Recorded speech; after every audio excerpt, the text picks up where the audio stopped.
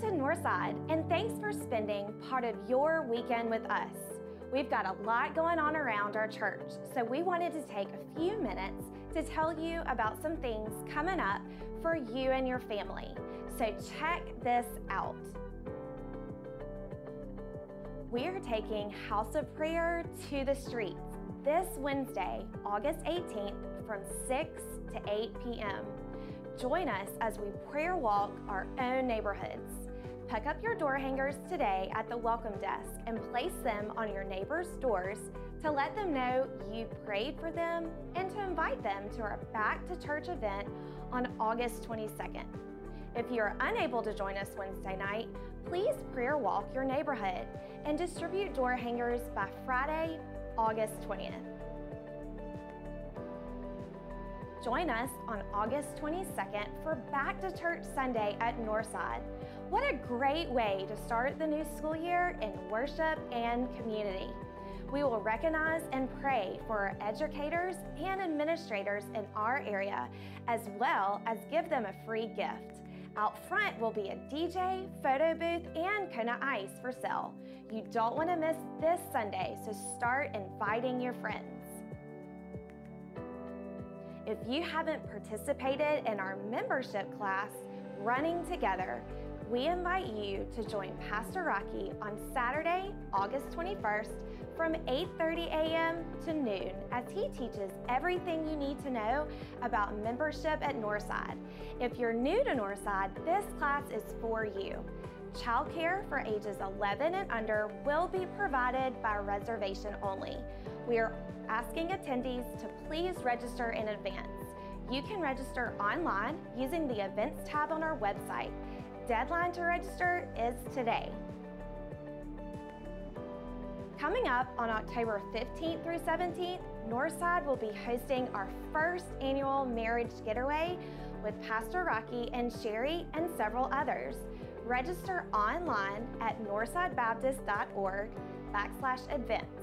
You don't want to miss this great time away with your spouse to grow spiritually and relationally. Is this your first time worshiping with us at Northside?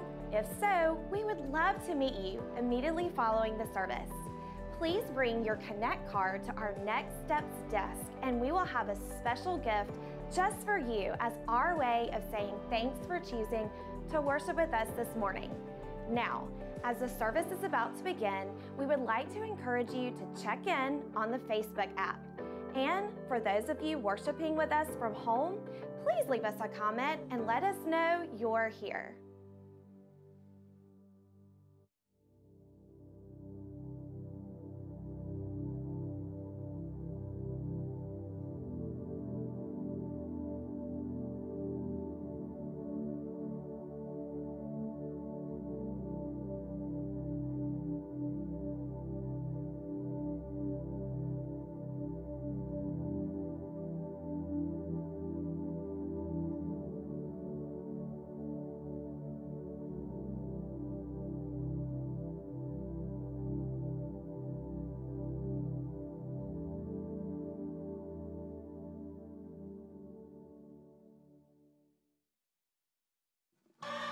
Well, good morning, Northside. So good to see everyone here. Y'all can put your hands together with us if you want. There's joy in the house of the Lord today.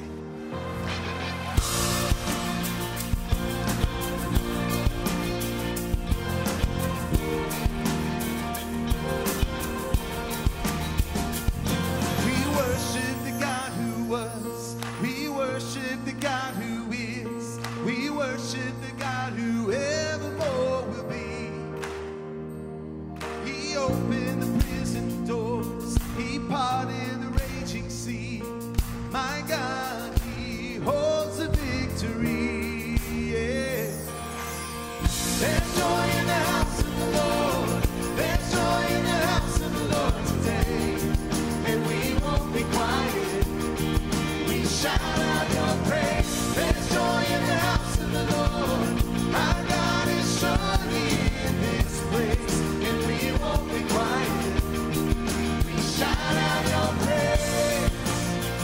Oh, oh, oh. We shout out your praise.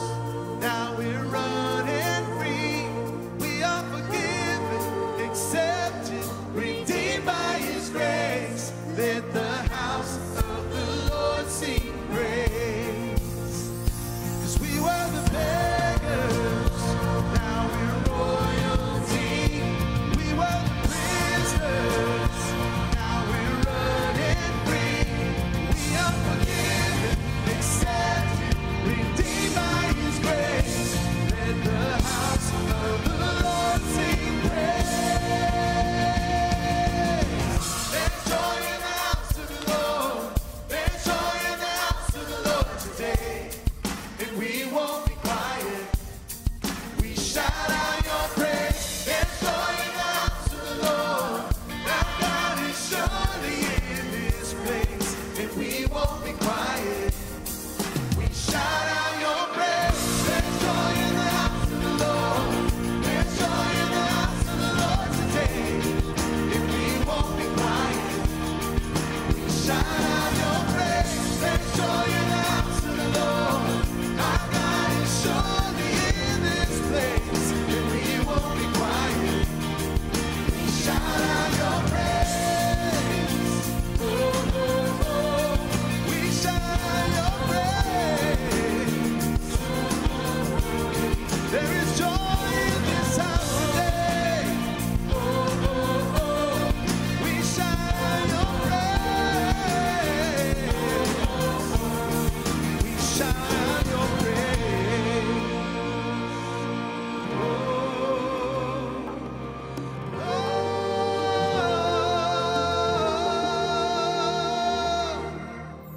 Amen. Aren't you glad to be here in the house of the Lord?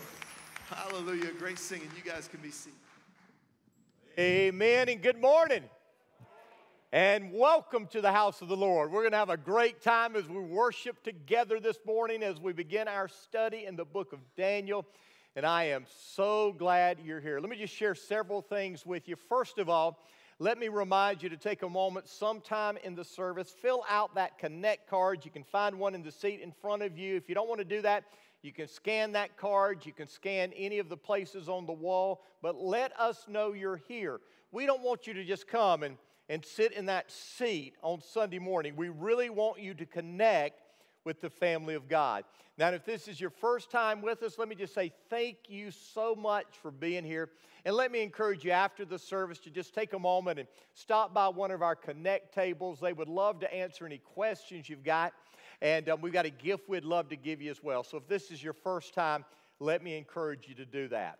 Now, this Wednesday, we're going to be taking prayer to the streets, and we're going to be prayer walking through our neighborhoods. We've got about 25 batches of these left. We've got them in batches of 50. And so if you didn't get any and you want to prayer walk your neighborhood, let me encourage you to get some on your way out. You say, what do I do? How do I prayer walk? Well, you just walk by the house and you pray for the people who are in that house. You don't have to know their names or anything. And then you just put this door hanger on their door, and you're inviting them to our services this next Sunday, the 22nd. And by the way, on the 22nd, it's our Back to Church Day. We're going to be recognizing all of our teachers and all three of our services. We're going to be praying over them. And all of us here know that our teachers have a difficult job. And we want to just pray over them, pray God's protection and God's blessing on them. And we've got several gifts we're going to be giving all of our teachers as well. And so that's next Sunday. And then let me just remind you about Running Together. Running Together is our membership class where we go over our mission, our values, our beliefs, our strategy, the commitments we ask you to make. We give you breakfast. It's a great time together. And so if you haven't signed up for that, let me encourage you to do that. Now, we as a church, we are blessed with some great ministry staff. And I want us to honor one of our couples this morning. David, Lori Ford, would the two of you come on up right now? David is our children's pastor, and he is married to the love of his life, Lori. And to be honest with you, Lori, even though she is not on staff right now, is still probably David's right hand, maybe his left hand and a leg as well. I'm not sure, but this lady just has the ability to do it all. David and Lori have been a part of our church family, our staff here now for 15 years. 15 years this month. Yes, let's give them a hand. You stand for them. This is a couple that loves Jesus with all of their heart. They love children passionately, and they seek to put the love of Jesus in the heart of each and every child. And we are blessed to have them as a part of our church family, as a part of our staff family. And we want to give Lori these flowers. You can give them to her. You can do a better job than I can. We want to give her specifically these flowers. David can enjoy them too as they sit at their house. But we also want to give both of them another gift as well that each of them can enjoy. So David and Lori, thank you for all you've done, what you mean to us. I want us as a church family to pray for them right now, okay? So let's do that. Father God, we come to you in Jesus' name, thanking you, Lord, for David, for Lori, for your call upon their lives. Lord, for bringing them to be a part of our family, the Northside family 15 years ago. And Lord God, we believe with all of our heart you were a part of this. You were orchestrating all of this, and we thank you for that.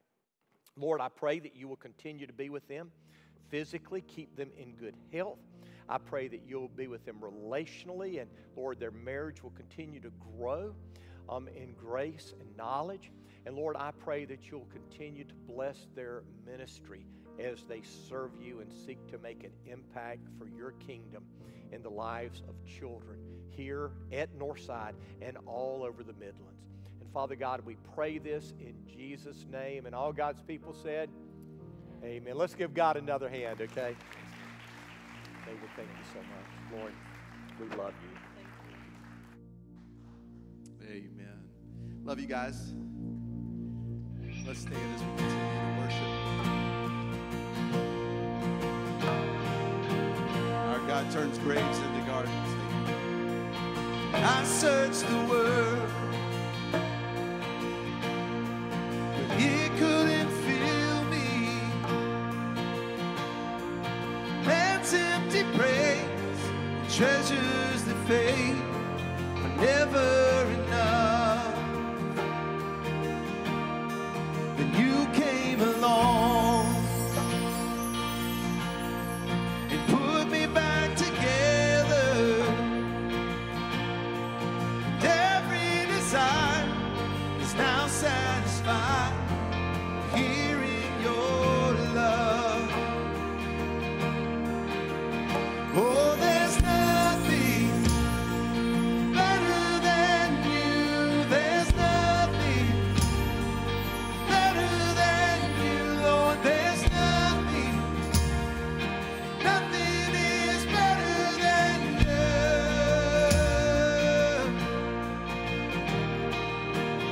Oh, I know it's true. I'm not afraid to show you my weakness,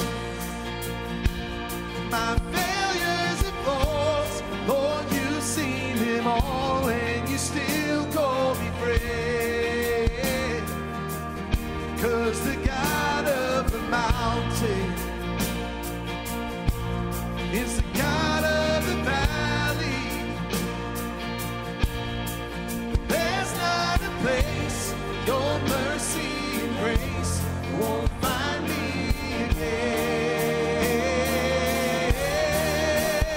Oh, there's nothing better than you. There's nothing better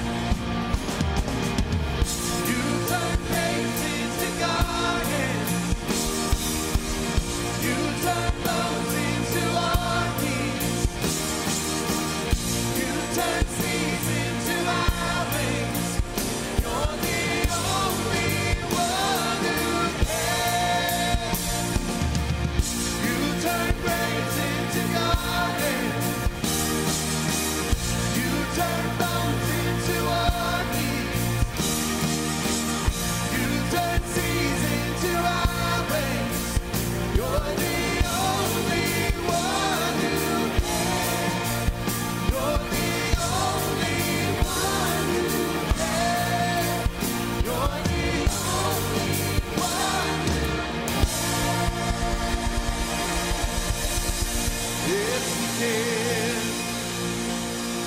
Hallelujah. Amen. Amen. Praise you, Jesus.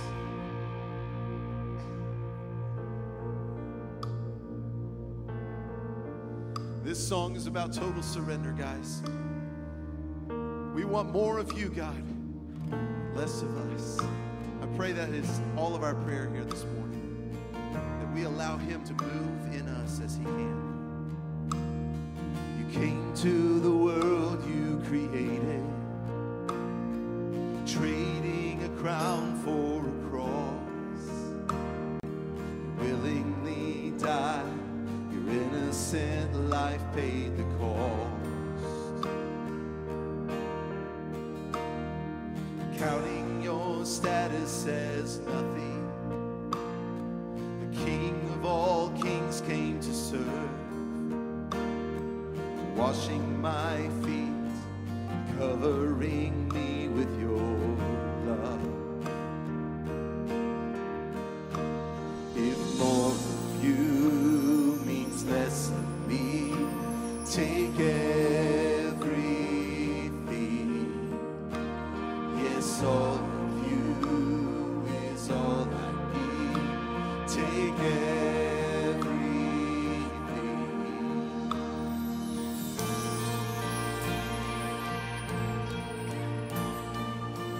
Can you honestly say he's the one you can't live without? You are my life and my treasure, the one that I can't live without. Here at your feet, my desires and dreams I lay down. Here at your feet, my desires and dreams I lay down. If more of you means less of me,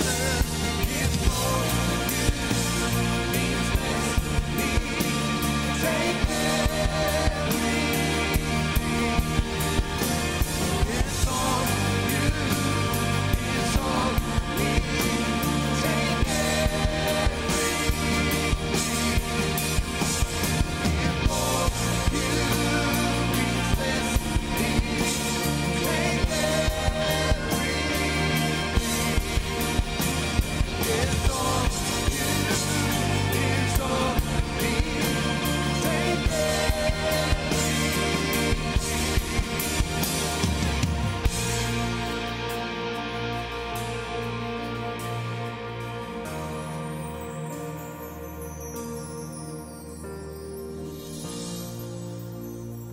Yes, Lord, you have called us to take up your cross and follow. Lord, what does it mean to be followers of you? It means to live as you lived, to be holy as you are holy. And we can only be righteous and holy because of your blood that was shed at Calvary for us, that set us free from sin and death. God, we give this all to you. May we surrender everything to you so that we can be more like you, Jesus. You are the one who had grace and compassion and love for all the lost. You are the great physician, the great healer, the one who came to seek and to save those who were lost. Lord, we know that we are nothing without you. We are sinners in need of a Savior. But Lord, because of your great sacrifice for us, we desire that we would also lay down our lives for you, if that's what it takes. Lord, less of us and more of you. We surrender everything. Take all that we have. It's only in full surrender that we can ever experience the true love, joy, and peace that passes all understanding that you offer. To live a life of abundance in you, surrendered. That's our desire here this morning. So God, we just give this time to you. We thank you for being in this place. We thank you that you inhabit the praises of your people. So speak to us now through the preaching of your word, and may our hearts be receptive to you. And it's in your name, Jesus, that we pray all these things, and all God's people said.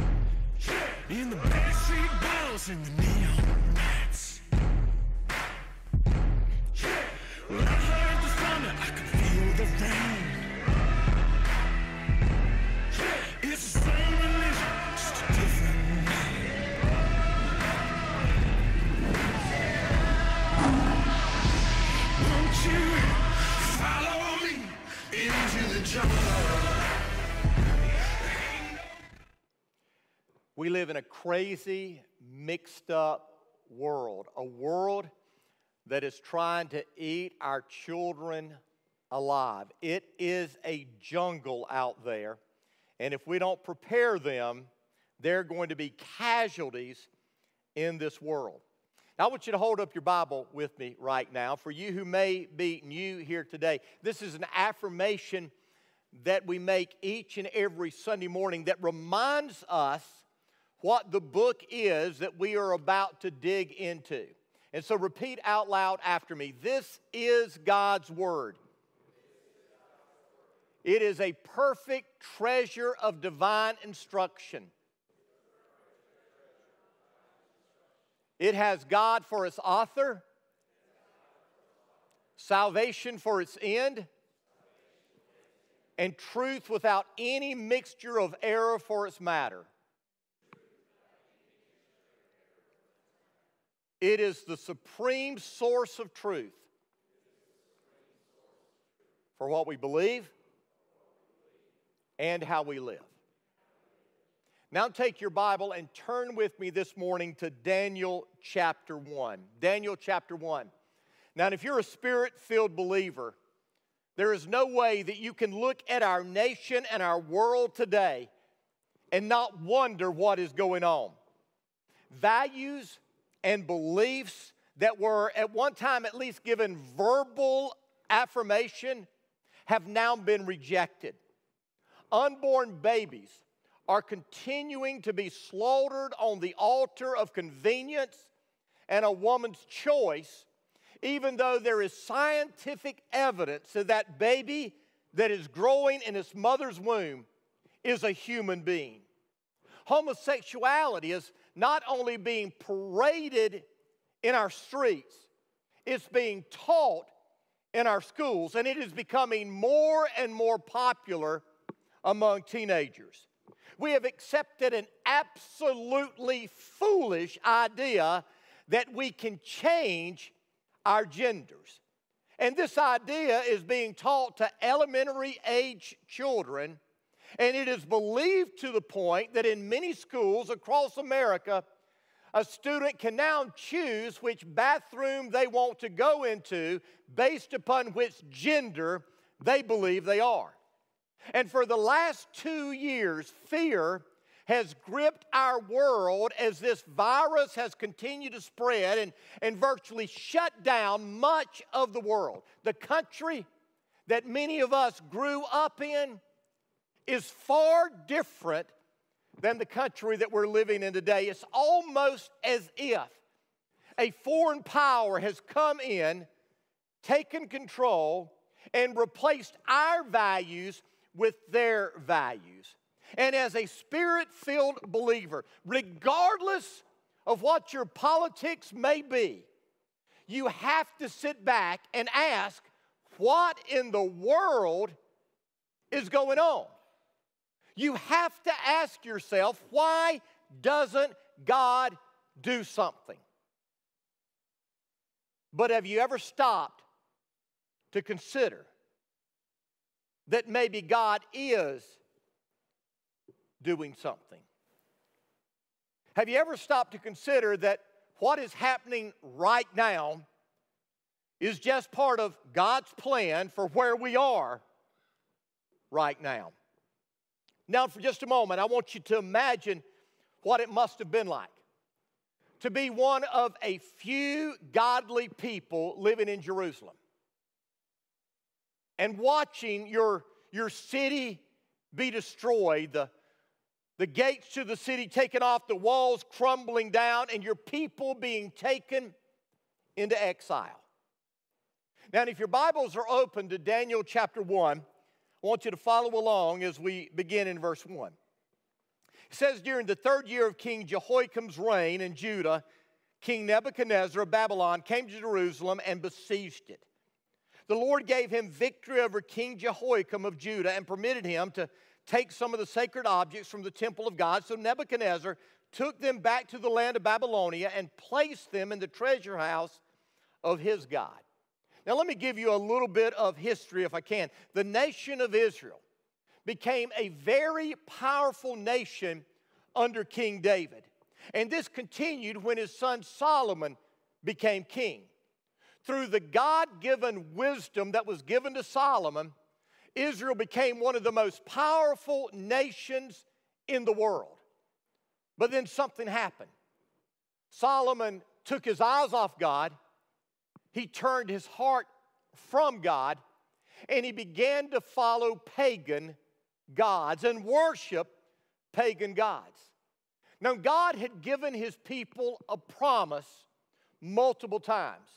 God had told his people that as long as you obey me with all of your heart, as long as you worship me and me alone, I will bless you and honor you and protect you.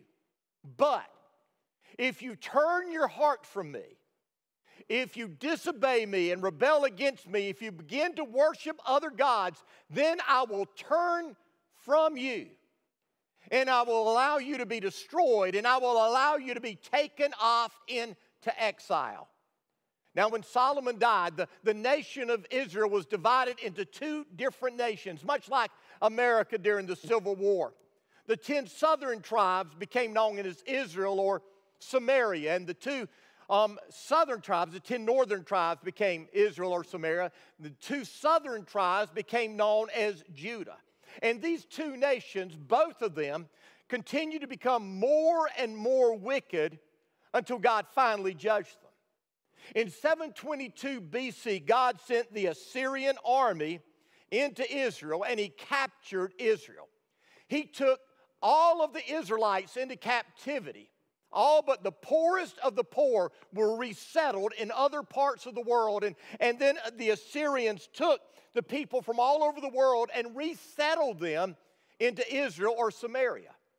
And as the poorest of the poor of the Jews began to intermarry with all of these people that moved to Israel, we had the Samaritans born. The Samaritan people were born. Well, the southern kingdom, Judah, continued for a little while longer, but for the most part, they continued to rebel against God. And in around 607 BC, the Babylonian Empire began expanding, and it came into the Middle East. And for the first time, Jerusalem was taken captive by the Babylonian army. King Nebuchadnezzar came in and he took the treasures out of the temple. He took them back to Babylonia and put those treasures into the temple of his pagan god. Jehoiakim, who was the king at that time, continued to reign. But several years later, Nebuchadnezzar came back, and he took Jehoiakim into captivity as a slave. He put Jehoiakim's son into power as the king, and for the next several years, several kings ruled in Judah until 586 BC. And in 586 BC, Nebuchadnezzar, the king of Babylon, came into Jerusalem, completely destroyed the city, tore down the walls of the city, completely destroyed the temple, and at that point took everyone but the poorest of those in Judah into exile into Babylon. And for 70 years, the people of Judah lived in exile in Babylon. It was during this time that the book of Jeremiah was written, the book of Daniel was written, the book of Ezra and Nehemiah and Esther were written, all during this time. But it was also during this time that Nehemiah became a cupbearer to the king. It was during this time that Daniel began to serve two different emperors. And it was during this time that Esther, who was a Jew, became queen of an empire. Now, all of this happened for one and only one reason, and that was because God's people had rebelled against God. Spiritually and morally, they had turned their backs on God and the way that God had called them to live. Now, from man's perspective, it was just a powerful empire coming in and taking over a less powerful empire. But what you need to understand is that's not the entire story. You see, the Bible makes it clear that God was working behind the scenes in all of this, and He was using this as God's judgment upon His people. And that takes us to the first truth. I want you to write this down. The Lord is in control, even when it looks like your world is out of control. Put that in the margin of your Bible. Write that on your hand if you need to.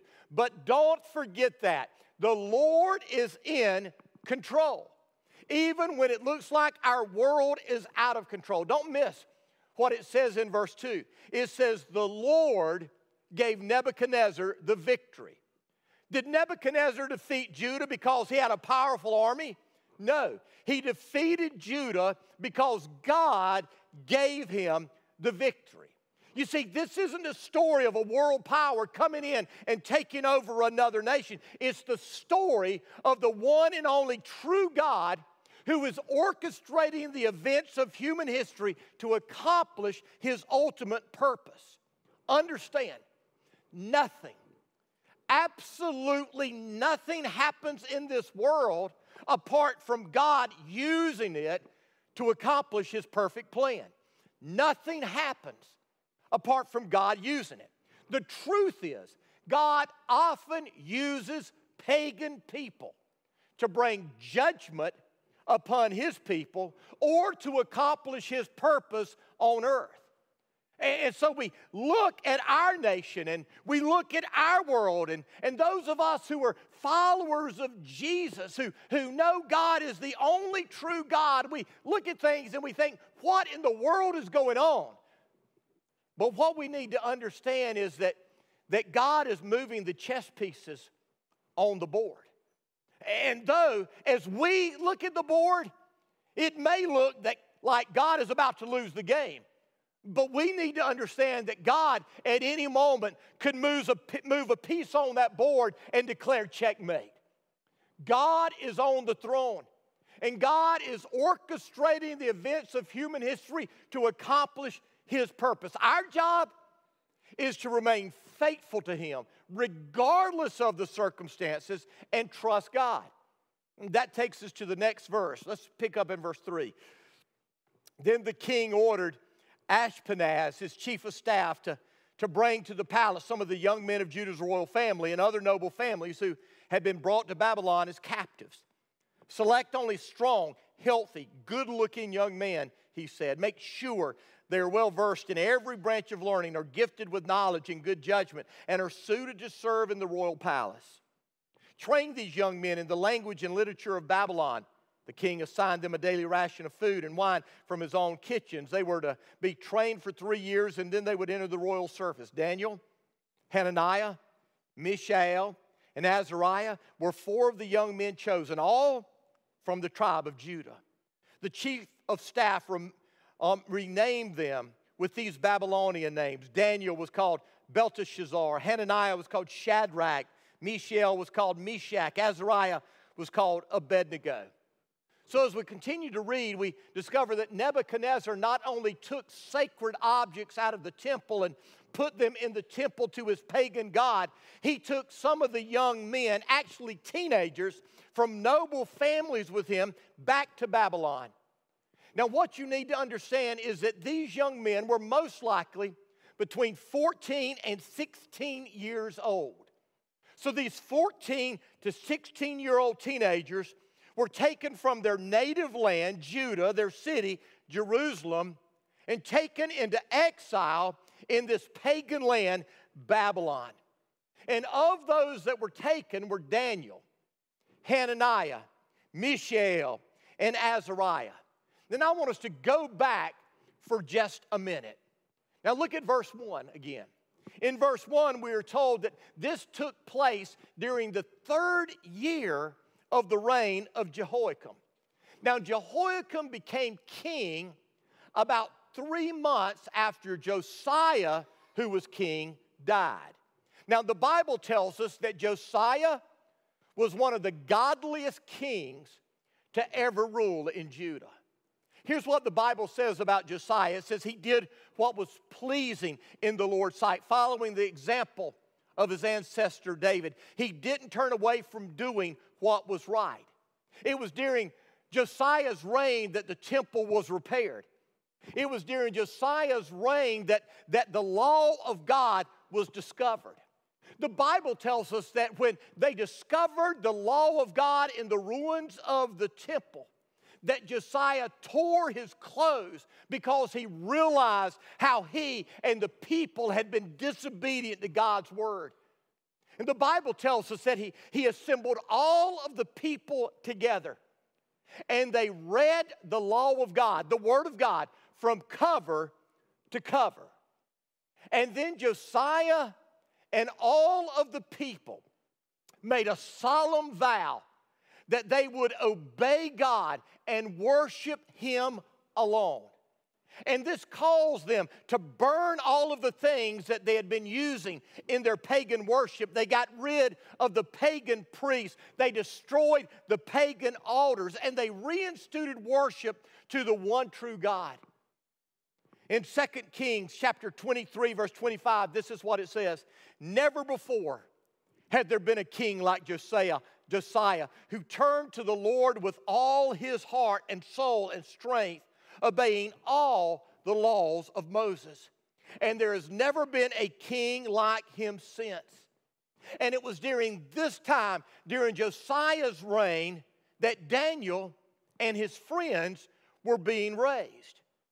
You see, these young men reaped the benefits of being raised in a godly nation. And they reaped the benefits of being raised most likely by godly parents. They not only heard the Word of God proclaimed, they saw the Word of God fleshed out each and every day. Now listen very carefully. That is why it is so important for those of us who are parents and grandparents to both teach and model what it means to be committed to Christ, because our kids are growing up and they're being sent out into a pagan land, and if they are not ready, they will fall.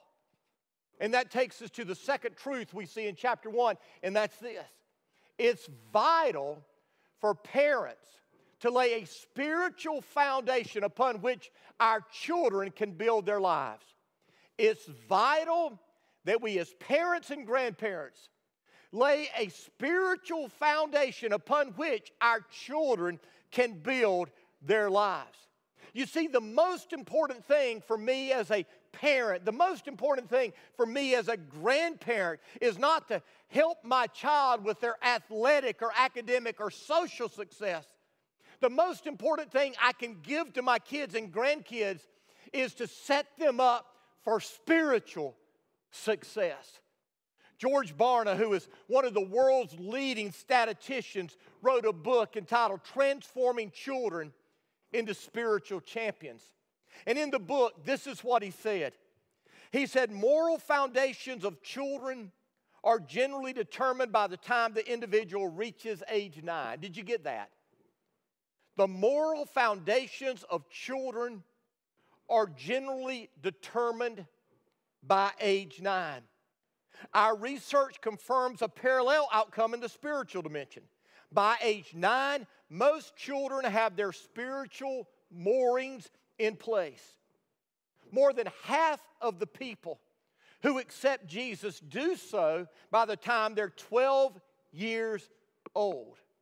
George Barna discovered that by age 13, the majority of people have formed their beliefs about the nature of God, the existence of Satan, the reliability of the Word of God, and many more biblical truths. You see, it's vital that we as parents and grandparents provide an atmosphere like Josiah did, so that our children can not only hear the Word, but see the Word of God modeled in our lives, because there is a world that is trying to turn them into something different than what you want them to be. Our world is trying to turn them into Babylonians.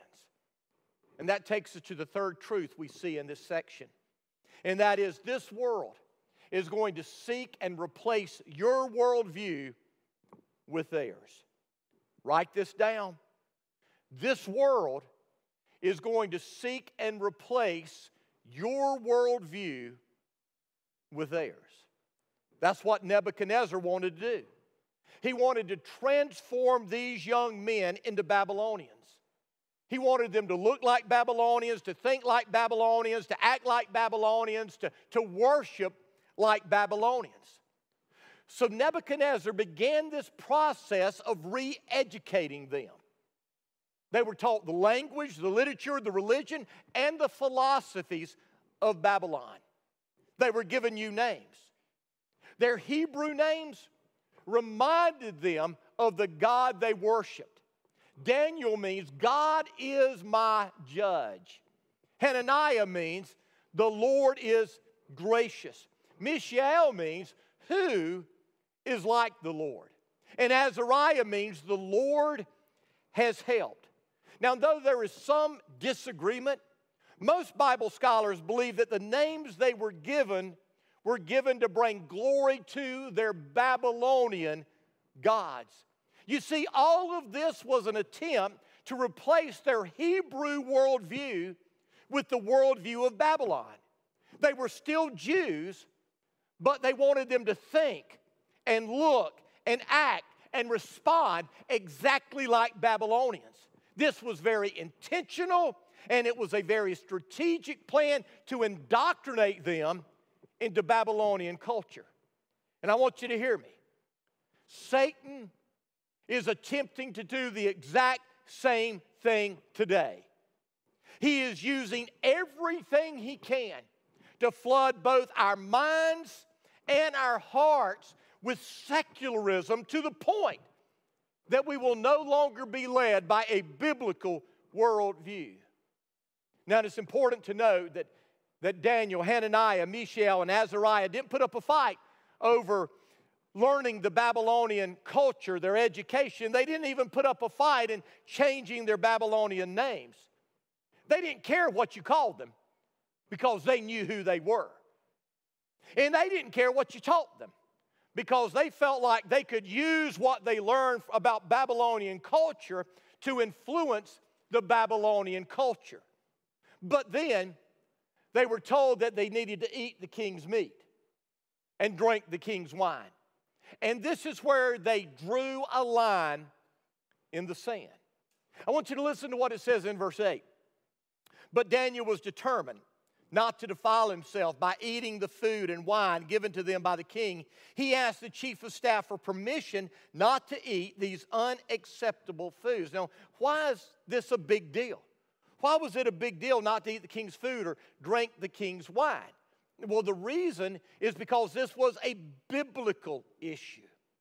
You see, what you need to understand is that we draw a line in the sand where God draws a line in the sand. And God's word was very clear to the Jews. The food that they ate and the way that they ate that food was to be prepared a certain way. And they were not to do anything that would give glory and honor to pagan gods. And every time the Babylonians would hold up the wine, they would make a toast to some Babylonian god. You see, to eat their food or to drink their wine was to defile themselves. It was to make them impure. They were breaking God's law. Now, I want you to notice a word in verse 8. It's the word determined.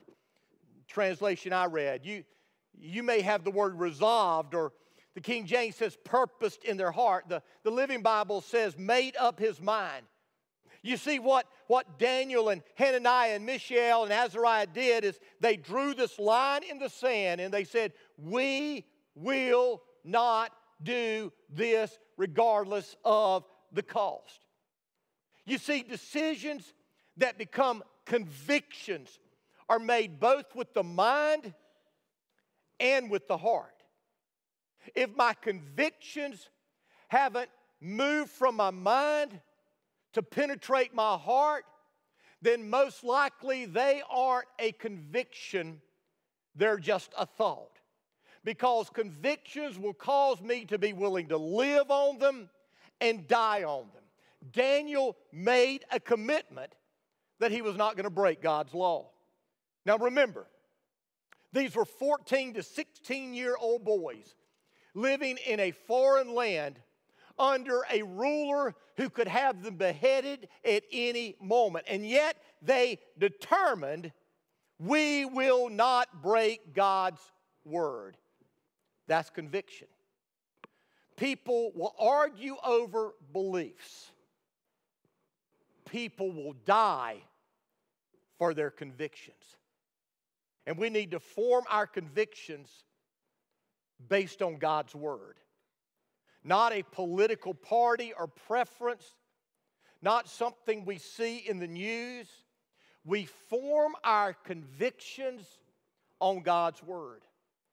In Romans chapter 12, the Apostle Paul said this. He said, "Do not conform any longer to the patterns of this world, but be transformed by the renewing of your mind." How do we do that? We do that by being Spirit-filled as we read the Word of God and allowing the Word of God to transform our minds. When we do this, then we will be able to test and approve what God's will is, His good, His pleasing, His perfect will. And that takes us to the fourth truth. Convictions are beliefs that we are willing to stand on regardless of the cost. Convictions are lines in the sand that we will not cross. Convictions are what we build our life upon. Ideas are like shifting sand. Convictions are a firm foundation. And so what are your convictions?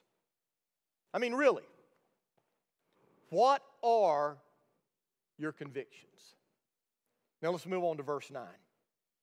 Now God had caused the official to show favor and sympathy to Daniel, but the official told Daniel, "I'm afraid of my lord the king who has assigned your food and drink. Why should he see you looking worse than the other young men your age?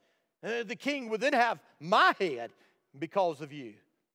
Daniel then said to the guard whom the chief official had appointed over Daniel, Hananiah, Mishael, and Azariah, "Please test your servants for 10 days.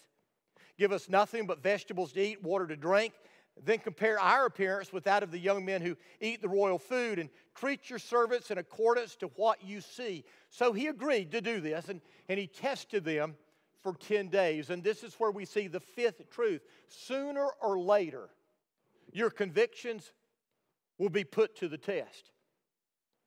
You base your convictions upon the Word of God. You build your life upon those convictions. Well, there will come a day when those convictions will be put to the test. Daniel had formed these convictions years earlier as a child during this revival under Josiah. And now these convictions were being put to the test. Now, the king wanted them to eat the king's food. And the reason is because he felt like the king's food would make them healthier and put some weight on them. You see, the word that is used here to describe what he was afraid would happen to David is that he would grow thin, he would be pale. And if they would eat the king's food, it would put some fat on their bones.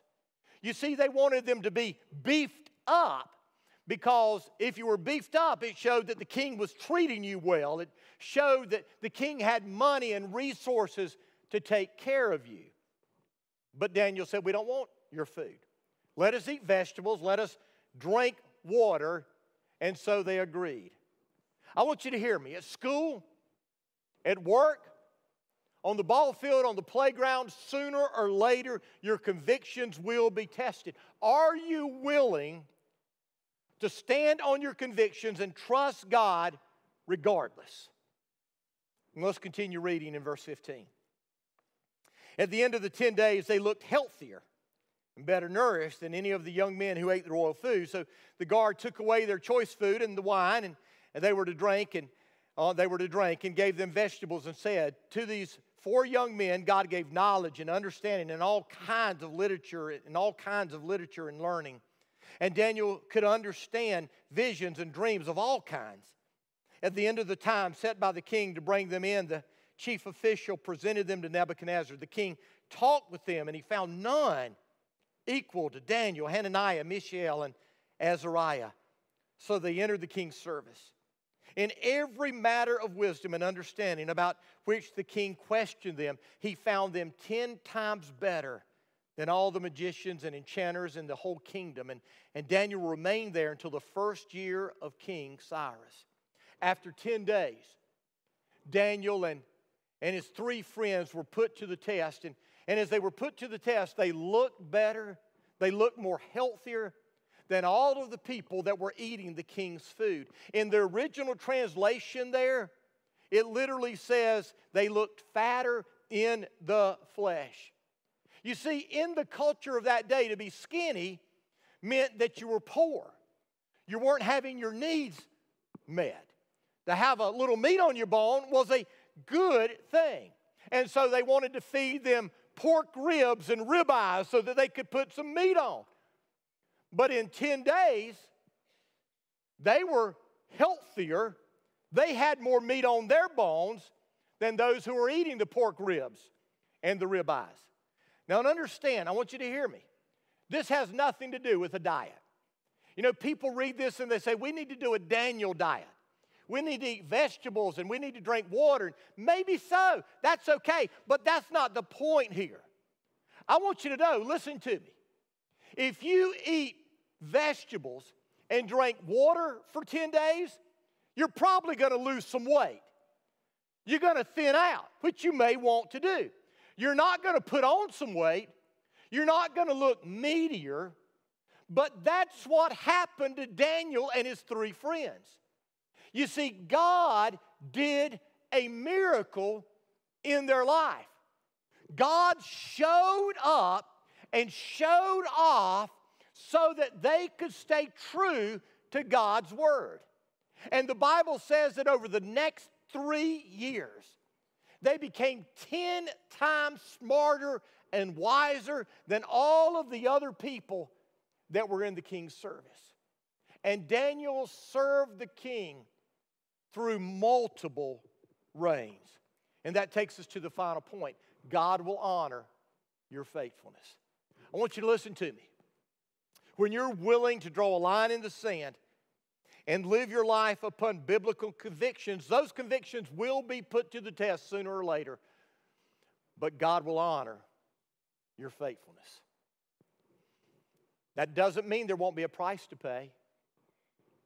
It doesn't mean there won't be some difficult days ahead, but I'm telling you, God will honor your faithfulness.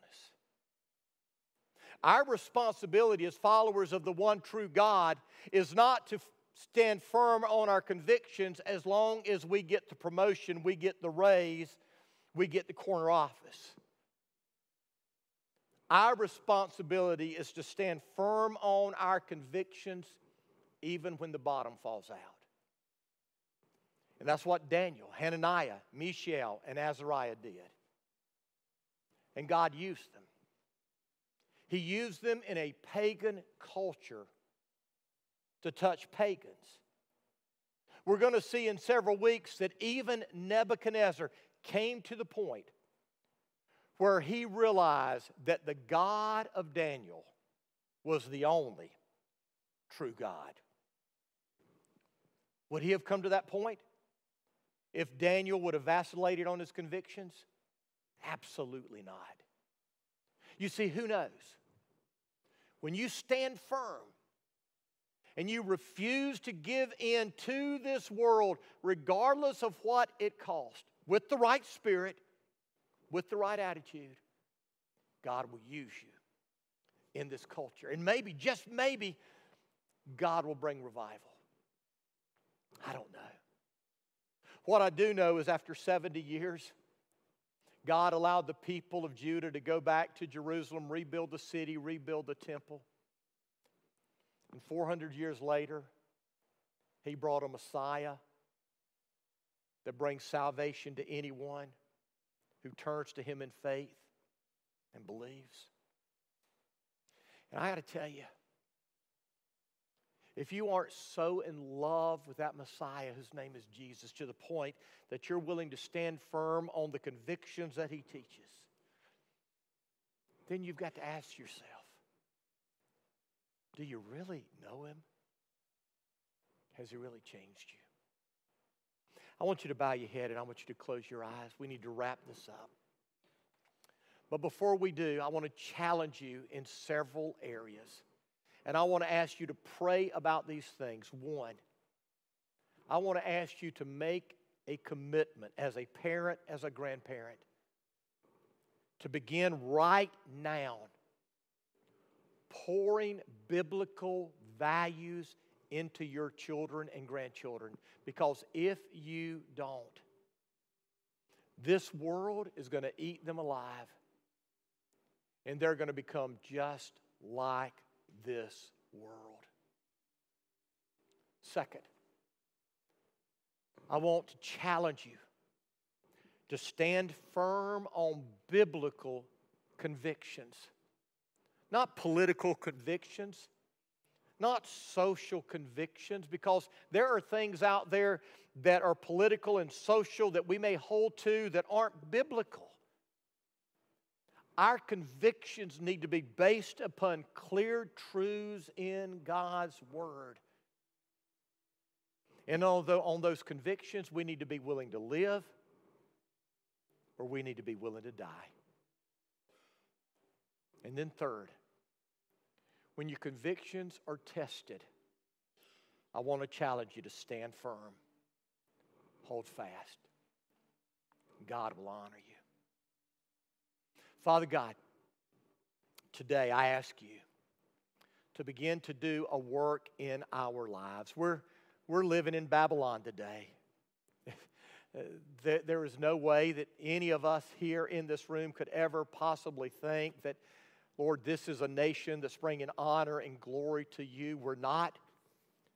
Those of us who know you and love you and are seeking to follow you, we're living in exile in Babylon. And Father, I pray that we will be faithful. We will stand strong. We will be like Daniel, Hananiah, Mishael, and Azariah as we point our culture to you, all the time praying and believing that you're going to work in our midst. Father, I pray right now that you'll put a hedge of protection around our children and our grandchildren. Father, I'm concerned for them.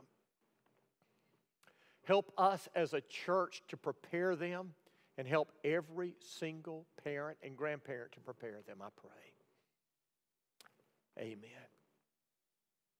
Now, three things before we close. One, let me remind you to take a moment before you leave, fill out that Connect card. Either put it in the box or scan it and fill it out online, but let me encourage you to do that. Let us know about any prayer requests. If this is your first time, stop by our Connect tables out in the foyer. Second, if you're a part of the Northside family, let me remind you of our giving stations at each store. That's one way you can give. You can give online. You can give through the mail. But thank you for your faithfulness. And then finally, just if you see some of our college students, we got some sitting over here to my left. They are some incredible young people. And some of them went to Baltimore several weeks ago to serve in the church plant that we are partnering with, and they made an incredible impact. I want you to watch this video that kind of recaps what they did that week, and after you watch this, we'll be gone, and then we're going to come back next week and open up Daniel chapter 2. So you be here. He's doing a great job, Lord, with his job and his business. I pray for any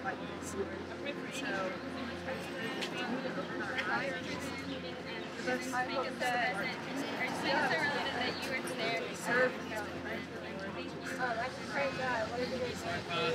we thank you for this day. We're grateful to come out here and bear walk and all the scripture name.